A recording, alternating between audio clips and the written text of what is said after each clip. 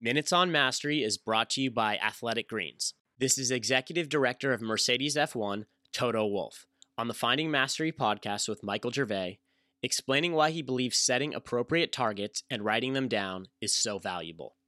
There is a study out there, and the study is probably not true. This famous Harvard study, where they over a period of 10 years, they looked at results of MBA students.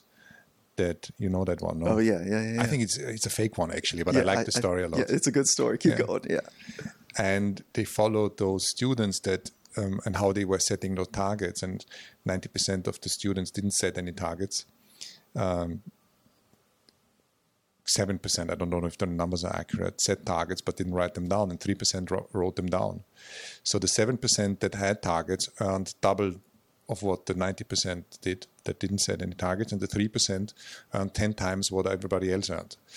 And I am a believer of target setting, because it reminds you every single day of what you actually want to achieve. It takes away all the clutter, all the noise. I think that I remember that folklore of a study, and I went and did some digging and research on it. It was a number of years ago. I can't remember if it was real or not. So I'm going to go back. You've reminded me of it. I'll go back and I'll send you. I did the digging. I think it's fake. You did it. Okay, yeah, but I keep telling the story because it's just so true for me. I love the idea of externalizing my goals, like writing them down in a way so that I can see it. And it's like there's a forcing function that I have to commit to something, which helps drive some direction. So I think that part, there's something really accurate about that part.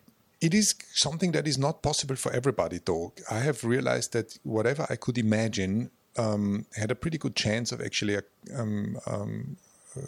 happening. So we try to embrace that within the team. We set those targets. We take all the senior leaders on an offsite at the beginning of the year, and we set the targets for the Mercedes and the targets for the racing team, and then we set individual targets. Oh, you do? For each person? For each person, yeah. And we write them down. And all those targets are then being laminated on a little piece of paper, and everybody gets that in his briefcase. And it's interesting, I'm looking for my phone or my iPod and on a long haul flight, and then suddenly I find this piece of paper and I look at it.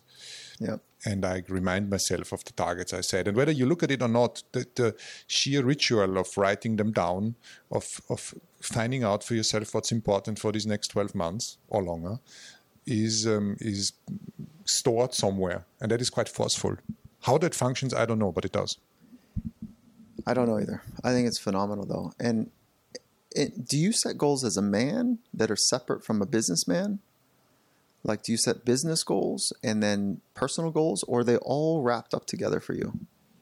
You set both. That's what I do. Separately. No, on the same piece of paper. It would be on the same laminated piece. Yeah. My personal goals are the ones that are of much more importance. Being a good father, being a good husband, it has a much greater importance than winning a Formula One World Championship.